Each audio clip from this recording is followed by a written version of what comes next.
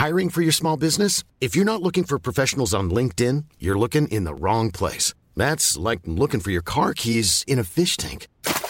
LinkedIn helps you hire professionals you can't find anywhere else, even those who aren't actively searching for a new job but might be open to the perfect role. In a given month, over 70% of LinkedIn users don't even visit other leading job sites. So start looking in the right place. With LinkedIn, you can hire professionals like a professional. Post your free job on linkedin.com/people today.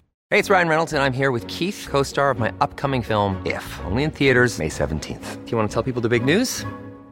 All right, I'll do it. Sign up now and you'll get unlimited for $15 a month and 6 months of Paramount Plus Essential Plan on us. MintMobile.com/switch. Upfront payment of $45 equivalent to $15 per month. Unlimited over 40 gigabytes per month. Face lower speeds. Videos at 480p. Active Mint customers by 531.24 get 6 months of Paramount Plus Essential Plan. Auto renews after 6 months. Offer ends May 31st, 2024. Separate Paramount Plus registration required. Terms and conditions apply if rated PG. When you're ready to pop the question, the last thing you want to do is second-guess the ring. At BlueNile.com, you can design a one-of-a-kind ring with the ease and convenience of shopping online. Choose your diamond and setting. When you find the one, you'll get it delivered right to your door. Go to BlueNile.com and use promo code LISTEN to get $50 off your purchase of $500 or more. That's code LISTEN at BlueNile.com for $50 off your purchase.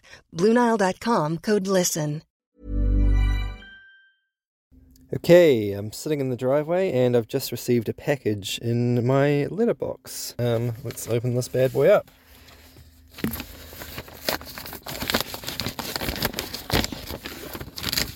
Okay, and here we go. So, it's quite shiny. There's red on one side and green on the other with a bit of a zigzag pattern going down the middle. Right in the very centre is like a rectangular, I guess, rendering of a Christmas tree with the Telecom logo underneath it. On the back, just completely plain green with the Telecom logo right at the bottom. So, a Christmas card of sorts from December 1993. Not our card that we're looking for, unfortunately, and the one thing I was hoping to get from this was some indication of where this might have been printed. So, no luck, really. Pretty cool to have, though. Now, the prank of the year. And savage it is, too. On closer inspection, a delight becomes a fright for the phone company. I'm really disappointed about the whole thing. Now look at this. Look carefully. TELECOM, Telecom, and SUX, sucks. Oh, yes. Ain't nothing to work out. Ain't nothing to know. Ain't no way you can grow unless you let go. Ain't nothing to work out. Welcome back to Prank of the Year. In the last episode, we started to unpack the details gleaned from an article published in the Otago Daily Times newspaper back in December 93. Today, we're going to keep pulling on those threads and see what starts to unravel. Having dug into the wider context of the Telecom Art Awards in the early 90s, and uncovering as much as we humanly could about the 1993 exhibition without firing up a time machine, let's turn our attention instead to what happened immediately afterwards. You'll recall from the Otago Daily Times article that there was some confusion about the painting's whereabouts following the conclusion of the exhibit at the Otago Art Society. After the winning painting by Zuna Wright was chosen, Mr. Dixon was supposed to pick the painting up early last month. When he called to collect the painting, Telecom was unsure of its whereabouts, Mr. Dixon said. So here we have an artist, Gray Dixon, whose work has been on display for a couple of weeks, attempting to pick it up, only to discover that Telecom has somehow misplaced it? This was puzzling to me, and I wanted to know how a painting could have gone AWOL. One piece of the historic material that the good folk at the Hocken Library had unearthed for us was a Telecom Art Awards entry form for the 1991 Otago Regional Competition. According to the terms and conditions listed on that form, other than the winning entry, all entries must be collected from the Otago Art Society galleries from October the 2nd. All entries not collected by the 18th of October become property of Telecom Directories Limited. Remember, this was from the 1991 entry form, so the dates wouldn't necessarily match the 1993 competition. Still, I feel like it's a pretty safe assumption that the post-exhibition pickup process would probably have been the same. Artists would have had a couple of weeks to pick up their artworks before their paintings were considered abandoned and would have become Telecom's property. According to the article, Telecom was unsure where the painting was. But if finalists were supposed to pick up their art from the gallery, how and why did Telecom have it? Whatever happened, the painting ended up in Telecom's possession until Gray finally tracked it down. He called back 2 days later and the painting was still missing. That same night, a Telecom worker from Wellington telephoned Mr. Dixon to ask if the painting might be used on a Telecom Christmas card. Mr. Dixon was quite happy about the arrangement and asked for some cards to send to friends, after they were printed in Wellington at the end of last month. 2 days after his initial contact, Dixon gets back in touch with Telecom to see where his painting is. He's called by someone from Telecom in Wellington that very night. Good news, the painting had been located. Even better news, Telecom liked the painting, enough to turn it into a Christmas card even. Gray Dixon was chuffed, as I would have been if one of my amateur works had been selected for this purpose. It wasn't going to grace the cover of the local phone book, but not a bad consolation prize after all. Back in episode 2, I told you about a New Zealand Herald article that I'd found. And while this article didn't have as much detail as the ODT article, it did end on an intriguing note. Telecom's 19 other Christmas card designs appear to have escaped harm. Before I started digging into the story, I assumed that the card with Gray's artwork was the only card that Telecom had produced that Christmas. I now know that the Telecom Art Awards were split into 18 regional competitions. Were the Christmas cards also regional? If they were, would this mean that Gray's card wasn't even distributed outside of Otago? Perhaps if we found one of these other artists, maybe they could shed some light on this whole thing. Ever since I was very little, I wanted to be an artist, and what they in those days called a commercial artist. I'm chatting to Christine Lockett, an artist and designer based in Wellington, New Zealand. In 1993, Christine entered the Telecom Art Awards Wellington regional competition, and she made it through to the finals. Like Gray Dixon, while her art didn't end up on the phone book, it was selected as one of Telecom's 20 Christmas card designs that year. I studied fine arts at the University of Canterbury. I majored in graphic design and printmaking. I did teach art at Southern Polytechnic, graphic design, printmaking, for some time before I moved up to Wellington. And I worked at the Open Polytechnic in Lower Hutt in the learning design department. I'm a member of the Print Council Aotearoa and quite an active member, and tried to get work into exhibitions every now and then.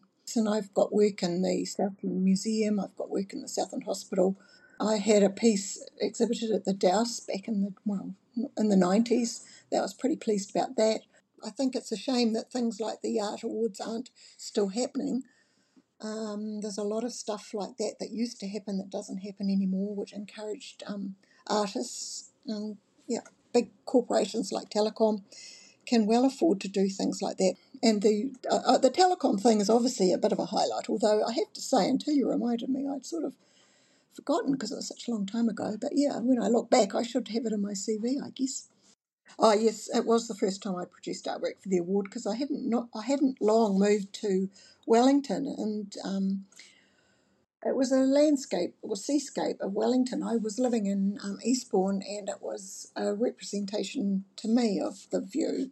When they asked me to put the artwork on the card, I was really pleased. I mean, I'd had another piece of mine used in one of the Lonely Planet books, and I was pleased about that too. It's sort of like a recognition, I guess, that you've done a nice piece of work. I do remember that I got a letter asking if I would give them permission, which of course I did, and they sent me some cards too. I don't even know if I ever got the artwork back. Part of the conditions of using it on the card may have been that they acquired it, because I can't see it here, and yet I've got the other two pieces, so yeah. So as you know, this whole story is about a card that came out the same year as yours, the one from Otago, which was defaced. Do you remember this happening at all? The defaced card is something that it's the first time I've heard of it when you asked me about it. Christine was the latest in a long line of people who had no knowledge or recollection of this incident. But at this point, that's a pretty common theme. It is interesting that Dixon's painting somehow made its way from his hometown in Dunedin all the way up to Christine's stomping ground. Let's go back to the ODT article. Mr. Dixon was quite happy about the arrangement and asked for some cards to send to friends, after they were printed in Wellington at the end of last month. Wellington, New Zealand's capital city, home of the Telecom head office, and over 600 kilometres from Dunedin as the crow flies. The Telecom Media Relations Officer, Clive Litt, said from Wellington that after internal investigations, the company was satisfied none of our employees was involved in it. Mr. Litt was not prepared to give the name of the printing firm responsible for the cards and described the incident as unpleasant. He did not want to comment further. Frustratingly for us, Telecom were keeping their lips sealed about the printing company that they used for this job. 30 years later, this gave me the annoying task of finding and cold calling as many well-established printers in the Wellington region as I could. At the same time, I scoured libraries across Auckland for any printed content produced by Telecom. I found a bunch of historic advertising material, corporate publications and stakeholder documents, and what I was hoping to find was any reference to where they were printed. Hours of searching yielded exactly one result. The back page of Telecom's annual report from 1992 featured a small note acknowledging the company that printed it. An Auckland-based printing firm that no longer exists. Sorry, you have reached a number that has been disconnected or is no longer in service. It was a dead end, but all was not lost just yet. If I couldn't find the exact printing firm who made the cards, then the next best thing to do would be to find someone who was well versed in how print operations worked back in the 90s. And once I started looking down this road, I hit the jackpot. This is a 1965 machine still being used daily until it breaks and we're welding stuff and sorting stuff out. This is the newer, faster type of machine, and this is the same sort of size sheet as that one. And then you got the small babies over there. As you can probably tell from the ambient noise, I'm standing next to a big machine. Specifically, it's a printing press. It's probably about the size of a city bus. I'm at SCG, one of the biggest printing firms in New Zealand. They print everything here, from the tiny little labels that get sealed around juice bottle lids, to billboards that are visible from the side of a motorway. And what you put on the floor is your next magazine. Right. So the magazine's laid up like that. So each of the times when the printer's printing them, they fold it up to make sure the pagination's running in the right order, so when they collate it to be bound in a book, they're in the right place. Yeah. Now you imagine he's looking at his colour, he's looking at his balance, and some little twerp has written dickhead over there. Yeah. Are you going to see it? If it looks like it might be part of the image, you probably won't.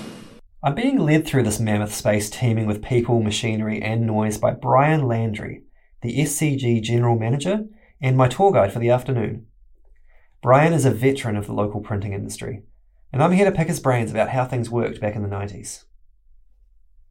My background is a trade in 1980 in photolithography, which was the making of film and plates and proofs for the printing process.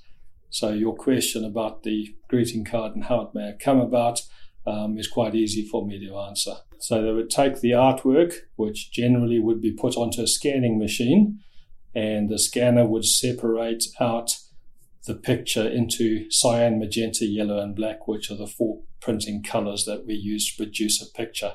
And it would have been sized to the size of the front of the card or whatever.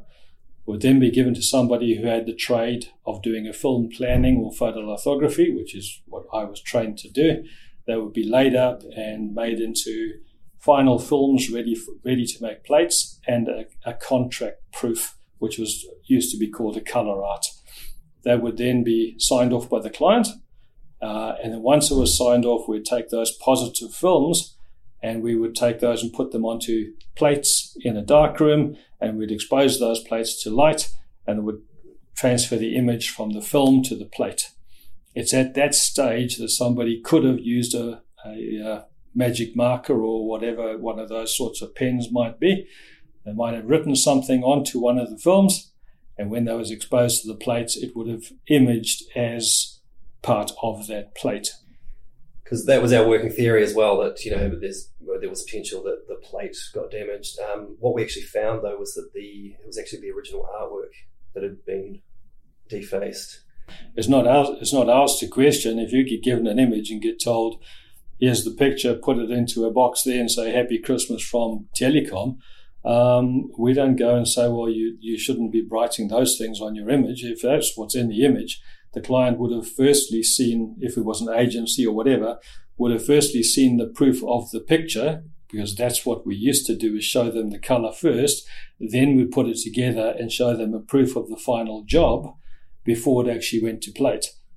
And quite often there were trade houses. So one of the companies that we merged with here to make SCG, Image Center, that was a scanning house. Not everyone had scanners. Not everyone could afford a scanner. I mean, it's a bit with this technology. People think that printing is a commodity.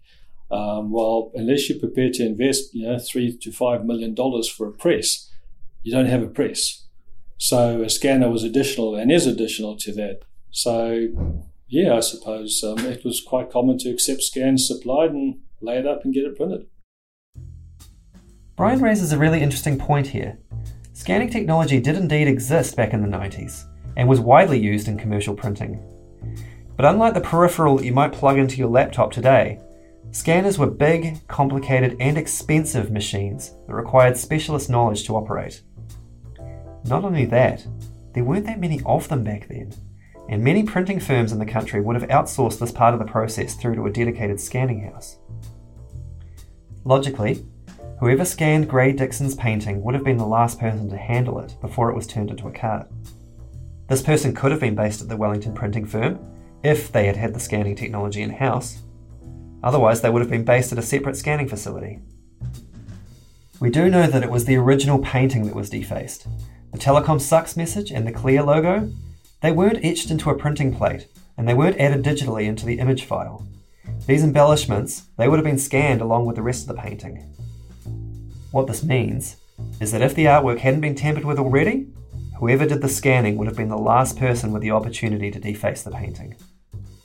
Wherever the defacement took place, the fact remains that Telecom didn't pick up on it when they signed off on the final card design.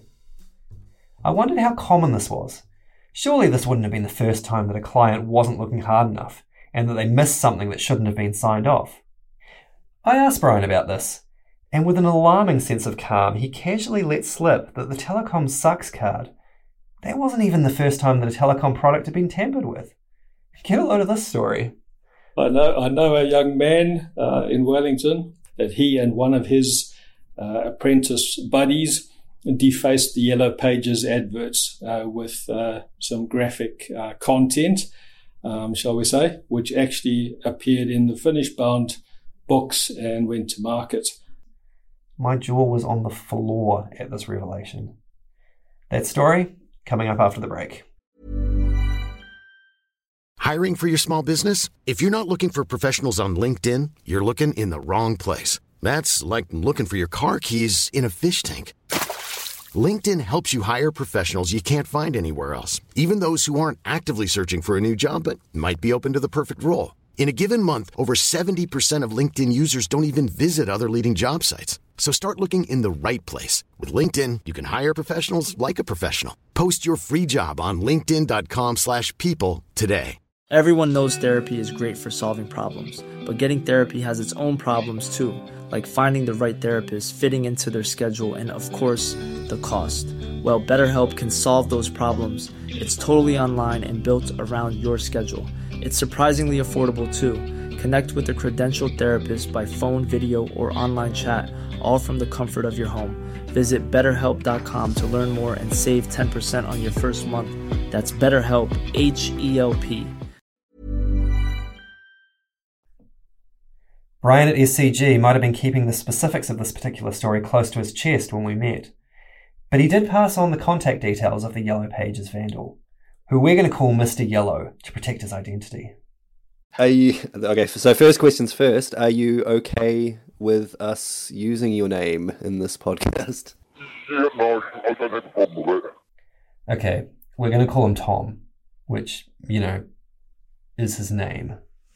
The trade I trained in the 70s is now gone. I'm completely obsolete, but I'm actually a highly qualified photolithographer. A photolithographer did everything between the designer and the printer. In the old days, the original printing process was letterpress, which was direct paper. Then we went to offset, and that went from a printing plate to a roller to paper. Now, the photolitho process, as I said, everything went onto film before it was exposed onto a printing plate. And this wee story that involved me and one other person, long story short, this other chap and I were best of friends, apprentices together, and working in, because we were apprentices in the government department and government printing office. The government printing office was set up in 1865 when Wellington became New Zealand's capital city. The office was responsible for printing Hansard, the official record of Parliament, as well as other government publications from a large building near Lambton Quay. In the 1970s, telephone directories across the country were printed there too, including the 1978 Wellington Yellow Pages. But what we did is, in the old Yellow Pages, they everything worked alphabetically, and if there was a 2-inch space left at the bottom of a column, but the next advert was 2.5 inches long, then that 2-inch space was filled up by what they called telecom fill-ins. And that was just a whole bunch of self-promotional little cartoons and things about telecom, and that would just stick into fill in that space. And what this other chap and I did, we were working in the composition department of the Yellow Pages. We got a whole bunch of these, well, not that many, but we got a bunch of these little cartoon drawings and scratched little things in them and then put them back in the files. 3 months later, the Wellington phone book was compiled, and somebody had, and I'm not sure who, it's one of two people, but one of the compositors down there saw what this other chap and I were doing, must have spent hours going through all the film files, found everything that we'd altered, put it all aside, waited 3 or 4 months, whatever it was, until the Wellington phone book was compiled, and then stuck them all in the phone book. Oh, my God. Oh, yeah, and there were some rude drawings. What happened was that it got published. Nobody noticed it. But even though there's a whole bunch of checks, there's people that work in pairs that proofread every word in the phone books.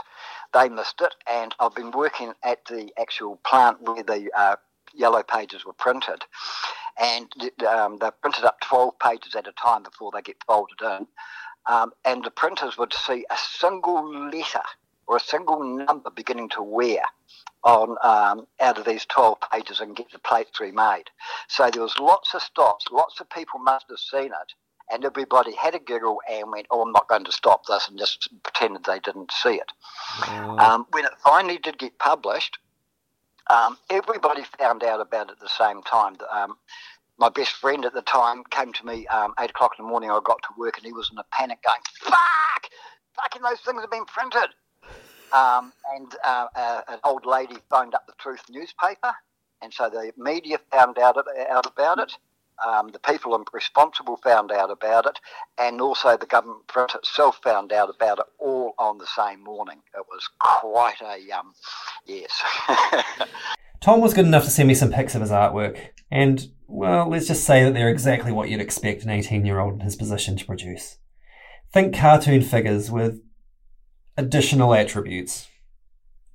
If you're curious, check out our Instagram. Now, back to the Christmas card. So, Gray Dixon's painting has gone AWOL, but it's eventually found in Wellington where it's produced into a Christmas card. What happened next? Mr. Dixon got his painting back, along with the cards, and sent the cards out to friends. Then a friend turned up, pointing out the "Telecom sucks" message, which was painted carefully on the card, matching the picture's tone. Also painted in was a clear communications symbol. So it was one of Dixon's friends who first discovered the crime, which, presumably, had gone unnoticed by everyone else involved. Whoever this friend was, they must have had the eyesight of a hawk. The use of the term "painted carefully" is intriguing here too.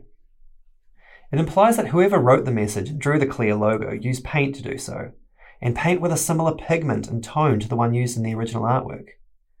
Without being able to see the painting itself, it's hard to know how much stock to put in this description, but it's worth keeping in mind. And how did Gray Dixon respond to this discovery?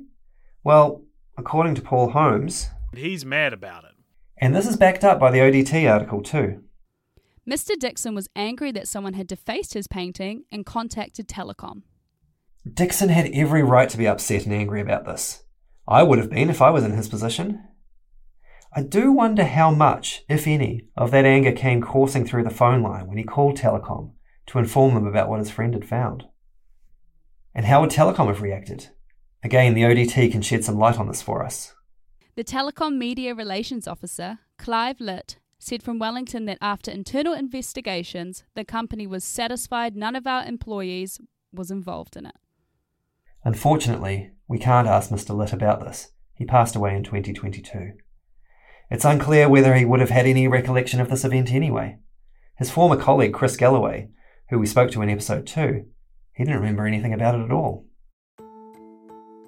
I am struck by the idea that an internal investigation was held, though. What would have prompted such a move? Was Telecom concerned that it could have been an inside job? The choice of language that Clive Litt is using here is also interesting.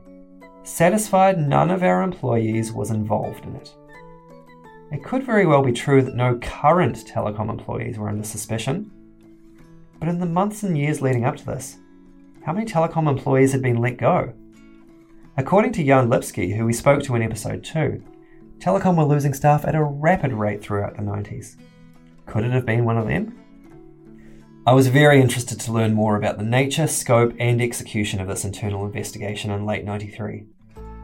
Ironically, if Telecom had been a government entity, or even a state-owned enterprise at this time, then they would have been obligated to send records to Archives NZ, the government's record-keeping agency, and we may have been able to access them.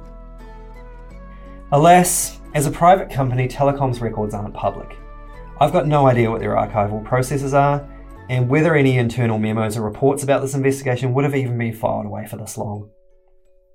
Telecom rebranded as Spark back in 2014, and I reached out to the media team at Spark NZ to ask them what their archival processes were like. A few weeks later, I got a response. Kia ora, Craig. Thanks for your email. We've tried to ID this information, but unfortunately, no success. Sorry we couldn't help you out. Disappointing? Yes, but not really surprising. I mean, it was a hell of a long shot to begin with. So where does this leave us? At this stage, all of our avenues of inquiry seem to be dead-end streets. It was time for Luke and I to regroup. Man, we've spent a lot of time on this. More than I'm willing to admit, yep. Yeah, we've covered a lot of ground, dude. Like, I've spoken to a lot of people. We've found, I feel like we're getting close to the end of what we can find, what's kind of discoverable, you know? Well, the format for these has always been motive and opportunity, right? Those are the two words we always talked about. That's what we built the first, right? Episodes 2 through 4 on. Yeah. So motive, we talked about at length. Yeah. Yeah, layoffs. At Telecom, we talked about customer dissatisfaction with the monopolies. Mm-hmm. We talked about opposition like Clear, competitors in the marketplace. Yeah, no, you're right. It's the customers, Telecom staff or former staff, and competitors in the industry, like all potential suspects. Yeah, absolutely. And they all have opportunity at different stages of the painting's journey, from the artist to the application and exhibition to Telecom back to the artist. Yeah. So what we kind of identified, did it happen at the beginning when the art was created? Mm-hmm. Did it happen while it was while it was being exhibited in Dunedin? Mm-hmm. Did it happen while it was with Telecom? Mm-hmm. Or the last opportunity would be, did it happen while it was with the printers? And I mean, we haven't seen the painting, but I am pretty satisfied just based on that standard definition Holmes thing. They had some tight zoom ins, I could see it being overlooked throughout any of those processes. Yeah.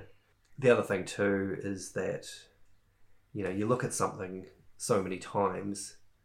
Yeah. You miss detail. So whoever was looking at it at Telecom, they would have glossed over it most likely. And that also justifies why maybe Gray didn't see it when he got the cards back. Yeah. Per the ODT article, but a friend immediately spotted it. Yeah. Mm. So, unless we veer from that motive and opportunity framework, what does that leave us? Well, how do we end this thing? I think we're both kind of circling around the same thing here. I feel like there's one person we need to find. We've got to find Gray Dixon. We've got to find Gray Dixon.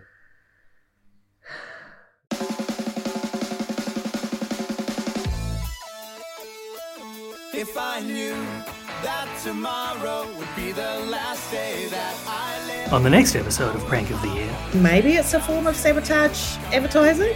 What the hell is an art crime? Why would you want your artwork that you've disgusted because it's been desecrated in the public arena? I just think New Zealand has a really interesting, vibrant, rich history of protest. Prank of the Year is written and produced by Luke Watkinson and me, Craig Major. Thanks in this episode go to Lee Harris, Catherine, Nick, Kate, Amy and the team from Hocken Library at the University of Otago, Bruce Sargent, Christine Lockett, Ruth Cobb at Print NZ, Brian Landry and the team at SCG, Tom, the former Yellow Pages apprentice, and the media team at Spark NZ. Maddie Mitchell was the voice of the Otago Daily Times and New Zealand Herald articles. Nancy Lan was the voice of the Spark media team email. Our opening theme song is Let Go by Kong Fui. Closing music is Cliche by Deluxe Boy. If you're enjoying the show, please share it with others, and consider leaving a review on your podcast platform of choice. It really does help, and we appreciate it. Don't forget to subscribe so you don't miss future episodes.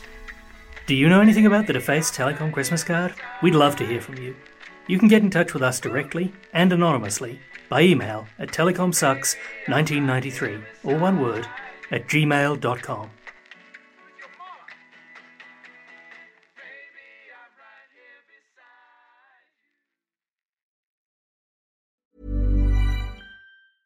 Even when we're on a budget, we still deserve nice things.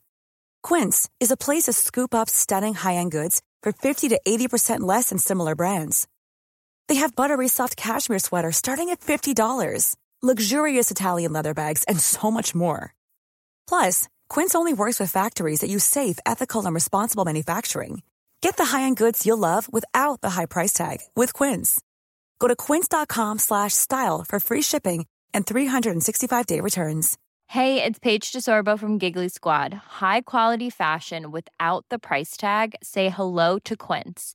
I'm snagging high-end essentials like cozy cashmere sweaters, sleek leather jackets, fine jewelry, and so much more. With Quince being 50 to 80% less than similar brands.